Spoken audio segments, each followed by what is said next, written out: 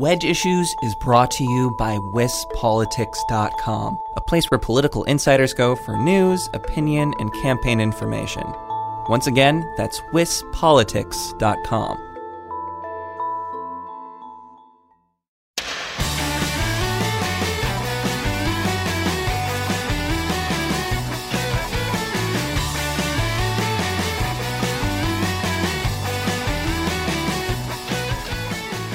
Josh Kaul is a father, a husband, the son of Wisconsin's former Attorney General Peg Lautenschlager, a former federal prosecutor, and an attorney who successfully challenged some of Wisconsin's voting laws passed under Governor Scott Walker. He also likes spreadable cheese that comes in a tub, and he's running as a Democrat for Attorney General. I'm Jessie Opoyan, and this is Wedge Issues, a Cap Times podcast about the 2018 elections in Wisconsin. My colleague Caitlin Farrell is covering the Attorney General race for the Cap Times, so she'll be taking the reins on this week's episode, which, if you haven't guessed it, is an interview with Josh Kaul. Yeah, we talked about, money, politics, the issues. We also talked about beer and cheese. It was a good chat. Stay tuned for that conversation with Josh Kaul, but first we will check in on what's news this week.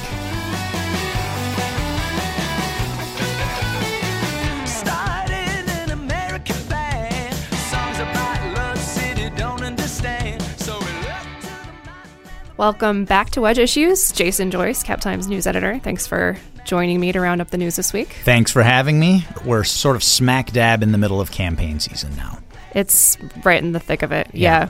Commercials are showing up. Mm-hmm. Both the governor candidates, yes, have their own commercials out along with a number of third-party ads. That is right. Anything interesting in that area? Tony Evers and the groups that are backing him seem to be, I wouldn't say staying completely positive, but definitely giving a more positive tone in their ads. They're still talking a lot about healthcare, talking about the contrast in terms of Scott Walker not accepting the federal Medicaid expansion, his previous support for repealing and replacing Obamacare. That's been a theme. But the Walker campaign and some of the groups that are backing him are going pretty hard after Evers. They've been going hard on his record as state superintendent, which we talked about last week in terms of these teachers whose licenses weren't revoked after they were behaving inappropriately at school. The new development in that this week, they've got a new ad that's not just going after that, but also going after Evers and just about every Democrat in the primary field who was running for governor has said that they'd support reducing the prison population significantly. In fact, cutting it in half. The argument of sort of what are the deadlines and how do you actually cut it in half makes this question arise that is, would you have to release violent offenders in order to do that? Or are we looking more years ahead in terms of that reduction? So this new Walker ad is, pretty scary, showing some mugshots of some people in prison who committed some pretty heinous crimes and raising this sort of hypothetical of, if we cut the prison population in half, which one of these guys are you going to release? Yeah. What I think is interesting about that discussion is that it's taking place at the same time that former Governor Tommy Thompson is sort of making the rounds to promote his memoir, which is just out. Mm-hmm. And one of his issues in these live discussions, and he actually brought this up at last year's Cap Times Idea Fest, is the state has too many prisons. He feels like he built too many prisons as governor, that they're putting away too many people in prisons, and perhaps most importantly, those people, when they are released, and the truth is the vast majority of them will be released someday, leave prison without any discernible training or skills or the ability to go to work, which of course then drives recidivism. Yeah, that's right. I mean, that conversation's going on. We're having the conversation at the same time at the legislative level of whether the state needs another prison. And it's all happening, too, in the context of the juvenile prison, Lincoln Hills, being shut down and the whole juvenile justice model being overhauled and redone after years of allegations of abuse of inmates and mistreatment of staff. The state just came to another settlement this week that will end the use of pepper spray and reduce the use of solitary confinement, paying, I think, more than $800,000 in this case, and there's still other lawsuits going forward. So there are a lot of different conversations going on in terms of what should we be doing about corrections. And this element is now working its way into the governor's race. I mean, it's not just a human interest issue. It's a financial bottom line issue, too. If people continue to sue the state and win, then they will be out money. And we're also learning, of course, that when kids who serve time in these juvenile prisons are mistreated or aren't, rehabilitated and sort of set free with some real prospects, society will be on the hook for the expenses of incarcerating them deep into adulthood. And it just doesn't seem to be sustainable public policy. Yeah. Interesting. So the Senate race also going on sort of parallel to this. Leah Vukmir has come out with a new sort of positive, self-promotional. I mean, they're all self-promotional, right? But, a little more biographical. Her that type of ad, because now she's in the position of being a challenger who is trying to get ahead of how she's perceived by the electorate. What's going on in that race? We're going to hear a lot in that race about healthcare and veterans, if this week has been any indication of what's to come. Leah Vukmir is reminding folks that she is a nurse. In addition to her time as a legislator and a mother, she has worked as a nurse. And so I think when Tammy Baldwin tries to go after Leah Vukmir on healthcare issues, Leah Vukmir likes to come back and remind people she has worked in the healthcare field. At the same time, Leah Vukmir is going after Tammy Baldwin for her involvement in the overprescription scandal at the Tomah VA, which we've heard a lot about over the last few years. Tammy Baldwin's office was accused of sitting on a report that detailed some overprescription of opiates that was going on at the Tomah VA. That issue came up in the Senate race between Ron Johnson and Russ Feingold. It was pretty convoluted then. I think Leah Vukmir's going to be able to paint a probably finer point on it during this race. But yeah, we're hearing a lot about from Leah Vukmir about that. We're hearing from Tammy Baldwin about Leah Vukmir supporting repealing the Affordable Care Act or Obamacare. A lot of Democrats are trying to make this conversation about coverage of pre-existing conditions, and Republicans are arguing that pre-existing conditions can still be covered even if Obamacare is repealed. Sure. It gets in the weeds pretty quickly. Yeah. I don't know how effective either side's message is on this at this point, but that's what we're hearing about right now. Yeah, that's interesting, especially when, again, we keep being told that the important demographic to pay attention to in this midterm election are suburban women, mothers. I mean, it's funny, they used to be called soccer moms, right? Now they're just suburban women. But that's an important demographic, and you've got a race here with two women running against each other. So they may make appeals traditionally targeted toward that group, which would be healthcare. Right. And so later on this podcast, Cap Times reporter Caitlin Farrell has an interview with Josh Kaul, and we need to make sure people understand that the Attorney General's race is also very heated between Kaul and the incumbent Brad Schimel. We so far haven't seen too much emerge from that in terms of, sort of a public debate. That's right. We've seen a handful of ads either coming from Schimel or people supporting him.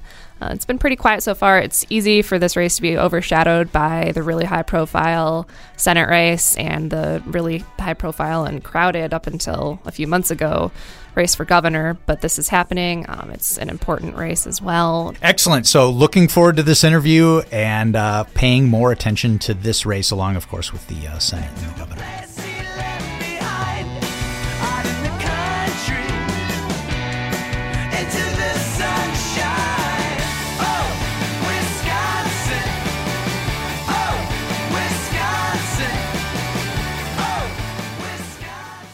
I guess if you could tell me a little bit, maybe just give me a rundown again on who you are and your background. I know you obviously worked in Baltimore, but maybe you could talk a little bit about the types of cases you worked on and then some of the private litigation you've done and what things really led you to run this time for AG. Yeah, so I'm Josh Kaul. I'm the Democratic nominee for Attorney General.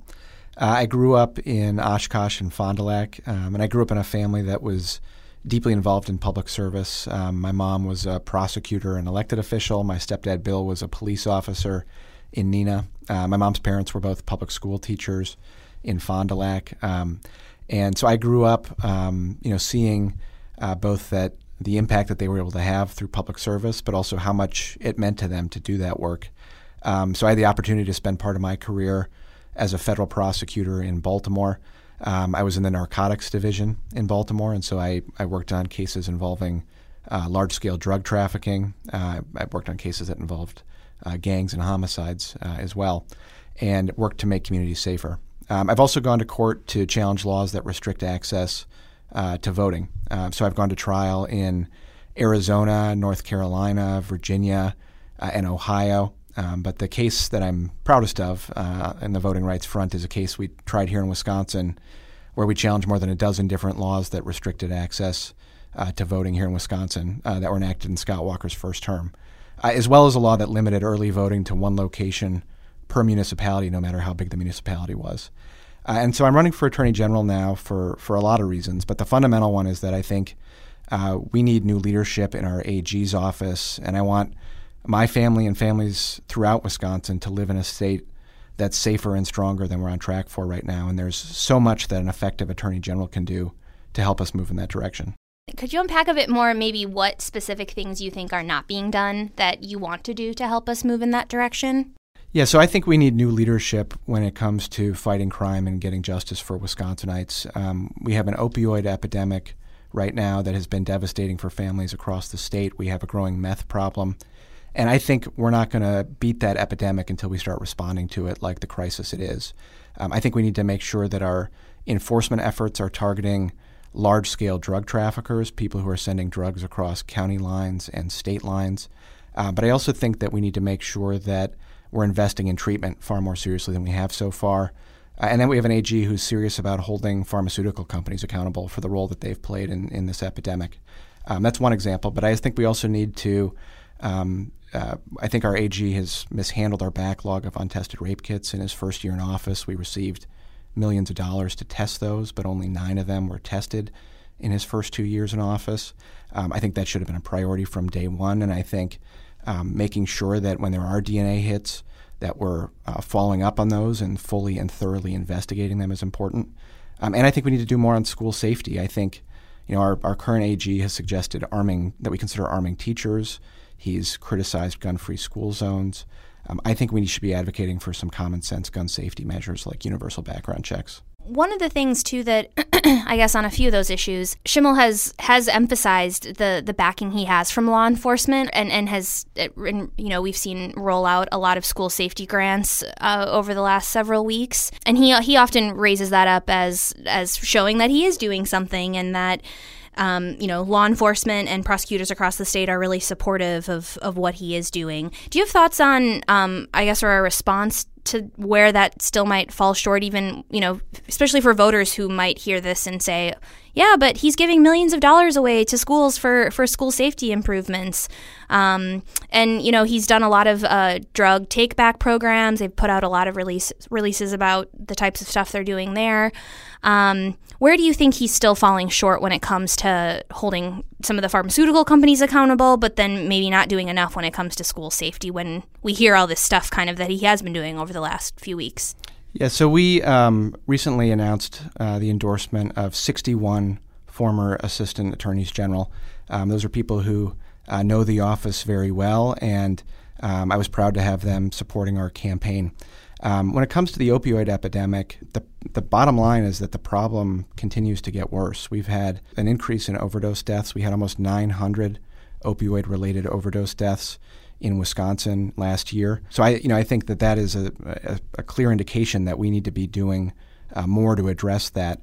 The problem is getting worse in Wisconsin, even relative to other states. And so that's why I think ensuring our enforcement efforts are targeting large-scale traffickers, expanding access to treatment is important. When it comes to the pharmaceutical companies, as you were asking about, our AG has not shown a serious commitment to holding them accountable for the role that they've played in this epidemic. It was, I think, around the beginning of 2017 or late 2016, he said that he didn't think the statute of limitations could be stretched back far enough to hold the pharmaceutical companies accountable. He's taken campaign contributions from PACs for pharmaceutical companies. I think our AG should make clear that We're going to hold pharmaceutical companies accountable for any false and deceptive marketing practices that they've made that have been harmful to Wisconsinites.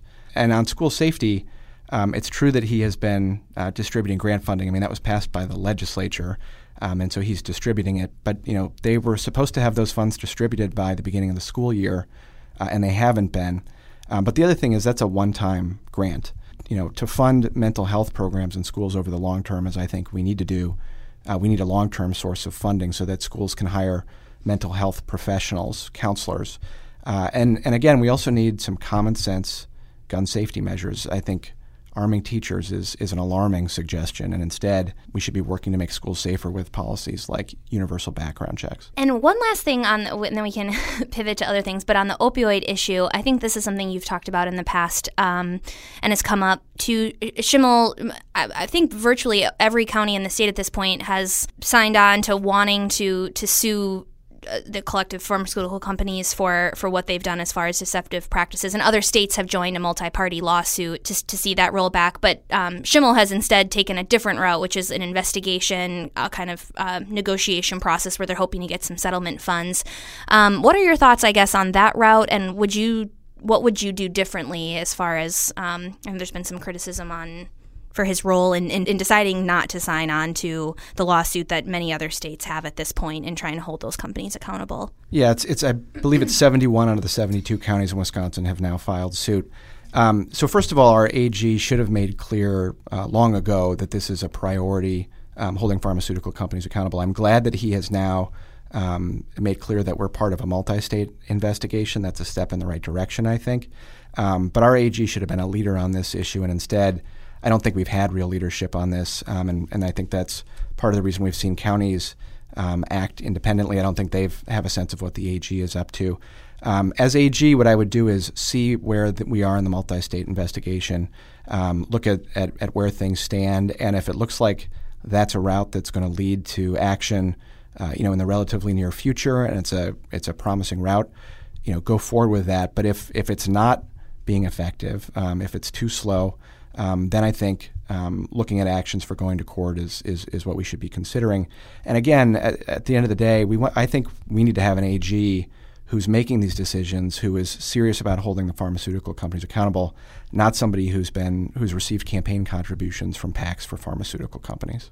Could you talk a little bit more about just this letter with, it started out with former DOJ employees, assistant attorney generals. I think it was 40 some, and then it jumped up to over 60 at this point.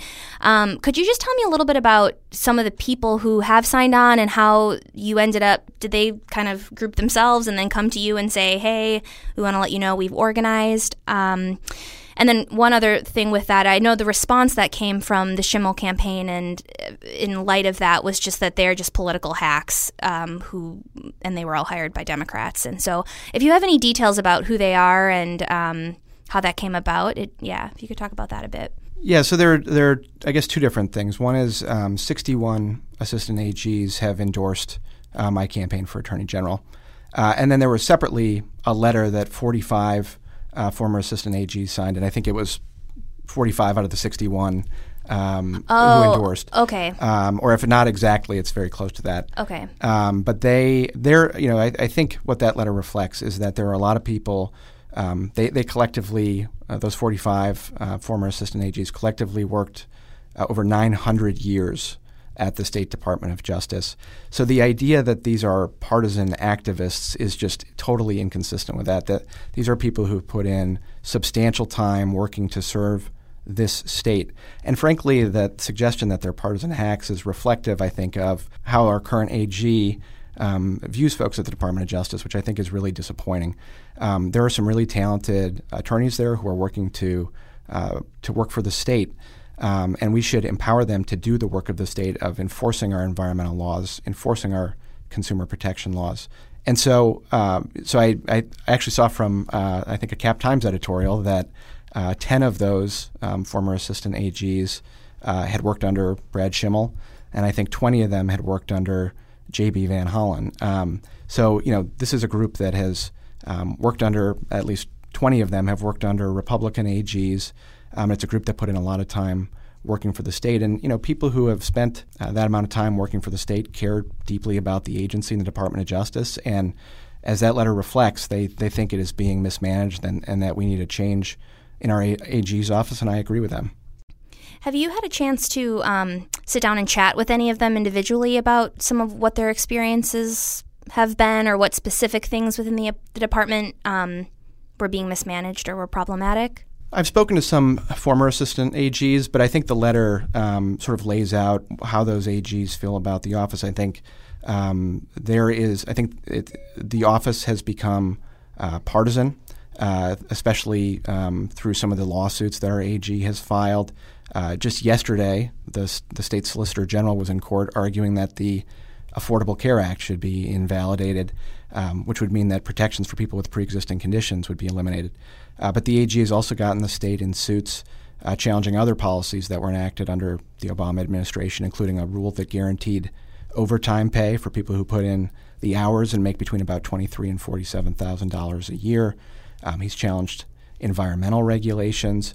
And so, the heavy partisanship there, I think, is clear. But also, when it comes to enforcing our laws, the fines that have been collected from polluters have dropped significantly, even compared to when J.B. Van Hollen was in office. When it comes to criminal justice issues, we've talked about some of the places where I think our AG has dropped the ball, although one we didn't discuss is the increasing delays in testing times at the state crime labs. The time it's taken to test DNA evidence, for example, has increased significantly since Brad Schimel has been AG. So I think a lot of those concerns are summarized in the letter. And so I guess you sort of outlined it a little bit here, but just speaking about the politicization of the office, I mean, we've seen, and this isn't really specific to Wisconsin, but an increase in money that has been poured into these races and AG races, nationwide, with the Republican Attorney Generals Association and the Democratic Attorney Generals Association pouring millions of dollars into the state. And we've seen, an increase in lawsuits originated at the state level, towards the federal government, both from Republican AGs and now Democratic AGs targeting initiatives from the Trump administration. And do you have thoughts, I guess, on, and again, I know that's a trend that it goes beyond, Brad Schimel's time in office, but that I know many arguably say he's been right there in the front of. And so, I mean, are you an advocate more for really taking that completely out of the equation? Or, I mean, would you be a party to other Democratic AG lawsuits that might target Trump administration policies? Or what are your thoughts just about this trend that we're seeing there with this office that, didn't really exist as much before, even just a decade ago or 5 years ago? Yeah, so I think that when it comes to challenging policies that are enacted by the federal government, there are two things that our AG needs to consider. Number one is the policy that's being challenged, is it unconstitutional, or is it a regulation that was adopted in a way that breaks the law? And if the answer to that question is yes, then the question is this a policy that's harmful to Wisconsinites? If it's a policy that helps Wisconsinites, I don't see the interest in challenging it, and the Affordable Care Act lawsuit is a great example of that. I think that by going to court to fight to take protections away from people with pre-existing conditions, Brad Schimel is acting against the interests of Wisconsinites, and so that's not a suit that I would have gotten involved in, and as AG, I would seek to withdraw from that lawsuit. Now, if there are policies that the federal government has enacted or adopted that are harmful, then I think we should step up. And that's true regardless of whether the president is a Republican or a Democrat. And so I'll give you an example there. Net neutrality was eliminated by the FCC recently. I think net neutrality ensures that we have a fair and level internet and a free and open internet. I think it is important for consumers. I think it's important for small businesses. And I think it's just fundamentally fair to have that type of system. And the public overwhelmingly supports net neutrality. The other thing is the FCC received a very large number, I think it was over 2 million fraudulent comments during the rulemaking process. And so there's a challenge that has been filed to the elimination of net neutrality. That I think Wisconsin should have joined. I called on Brad Schimel to join it. He called it frivolous. I think that's wrong. So that's a suit that I think Wisconsin should have been a part of. So I think it's a question of, is this case in the interest of Wisconsinites, and is there a strong legal basis for challenging the law or the policy. And I know the office that you were just saying, the Solicitor General, was just in court arguing on this score this week. And that office and the creation of it, and then the subsequent expansion of it during Brad Trimmel's tenure has been a source of controversy and criticism among some. Would you, if you were elected, would you keep that office intact or alter it in any which way? I mean, I know many of the folks in those positions are political appointees, but what are your thoughts, I guess, just about having at least one person in that position, but then having this larger office that has now taken those types of cases? I would change the way it operates. So I think having somebody who's called the Solicitor General, who, I think that's something I support, and I think it signals to court that this is the person who's the top appellate lawyer in the state. But what I would want to do is have that office be working together with people who are doing appeals at the Wisconsin Department of Justice, not have it be its sort of own separate office. And I also think we don't need as many people there as we have there right now. I'd rather see those resources shifted into positions, hopefully having folks who can be moved to criminal litigation and help work to address things like our opioid epidemic, our growing meth problem, and other criminal justice issues that we need to deal with.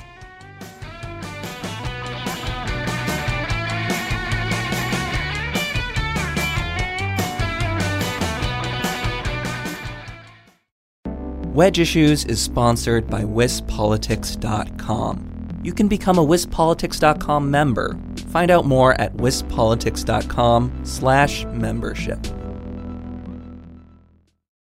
So dialing back a little bit to your maybe earlier years, but so, your mother is the late Peg Lautenschlager, who did serve in this role years ago. Could you maybe talk a little bit about sort of what you learned about the office from her and what it was, just kind of how, she might have shaped your view and approach to what she did, and thoughts just about seeing her in the role and the way that she served in it? Yeah, and I'll broaden it a bit and talk just a bit about my family, I guess. So, I mentioned before that in addition to my mom being in public service, my stepdad Bill was a police officer. My grandparents were public school teachers, and growing up, seeing how much it meant to them to do that work, but also knowing that the work they were doing was having an impact is something that made public service seem like a great route to go down for part of my career. And so I think growing up seeing that is part of what inspired me to go into public service for part of my career and to become a federal prosecutor. My mom was always committed to working to make communities safer and to fairness, and I think those are values that are good ones for anybody in the system to have. And so, but certainly seeing the example of family members who were in community service is something that had an impact on me. And as you saw that growing up, what was the best piece? Well, we're going to do a slow wade into our lightning round where we ask you questions about food and personal other fun things. What would you say in that vein of this environment, this climate of public service and helping other people? What's the best piece of advice that your parents or someone in your family gave you about that? Yeah, that's a great question. One thing that I've heard in different ways from different people, but the golden rule, which is treat other people the way you want to be treated, be kind to people. That's something that I think makes a big difference, and I think it's how we should, I think it's a good way to go about approaching things. Yes. Let's see. Are there any other political role models that you have that you would like to talk about? No, that's a great question. Barack Obama is certainly somebody who I would count as a political role model. I'm sure there are other people too, but that's one who comes to mind. Yeah. How come? I think that he, first of all, he's obviously incredibly inspiring, and I think that he's somebody who fundamentally was committed to working to make our country stronger. And to this day, I think he continues to comment on issues of importance and in a way that I think is meaningful. And I think I think he's somebody who's just demonstrated a real commitment to making the country stronger. We were talking before about the pre-existing conditions part of the ACA. I mean, that's something obviously he pushed for. It wasn't always politically popular, certainly, but as a result of the work that he and a lot of other people did, people with pre-existing conditions now aren't being denied health insurance coverage because of those pre-existing conditions, and that makes a real difference in people's lives. And so I think that's one really incredible accomplishment. But it shows, I think, that not only was he somebody who was really inspiring, but he's somebody who got some really important stuff done. Yeah, I guess just in a soundbite or short nutshell, obviously you're facing an incumbent and who has wide name recognition statewide. For folks who might not at all really be familiar with you or super tuned into this race, what do you think is really like the one takeaway you feel like voters should understand about who you are as a contrast to Brad Schimel? I'm a dad. I have sons who are 4 and 1. I'm a former federal prosecutor, and I'm running because I think that our AG's office can do more to work to make Wisconsin safer and stronger. And I think our AG far too often has put the interests of special interests ahead of the interests of Wisconsinites. And I think that needs to change. And so, do you like beer? Are you going to ask me what my favorite beer is? Is that where Indeed, this is going? Yes. We're walking down that path. Do you like Wisconsin beer? Yes. So, I'm a fan of Penguin Pale Ale. Okay. But favorite Wisconsin beer is a tough question. I also like Moon Man, Liney's Red. Mm-hmm. But yeah, yes, I'm a fan of Wisconsin beer. Good. And what about Wisconsin cheese? Yes. We as pro Wisconsin cheese. As you know, as we were walking over here, we were discussing whether cheese that comes out of a tub that you can spread on crackers counts as cheese. But I think it does. Do you want to talk about what spreadable cheese you prefer? I think I'm with you, port wine. But yeah.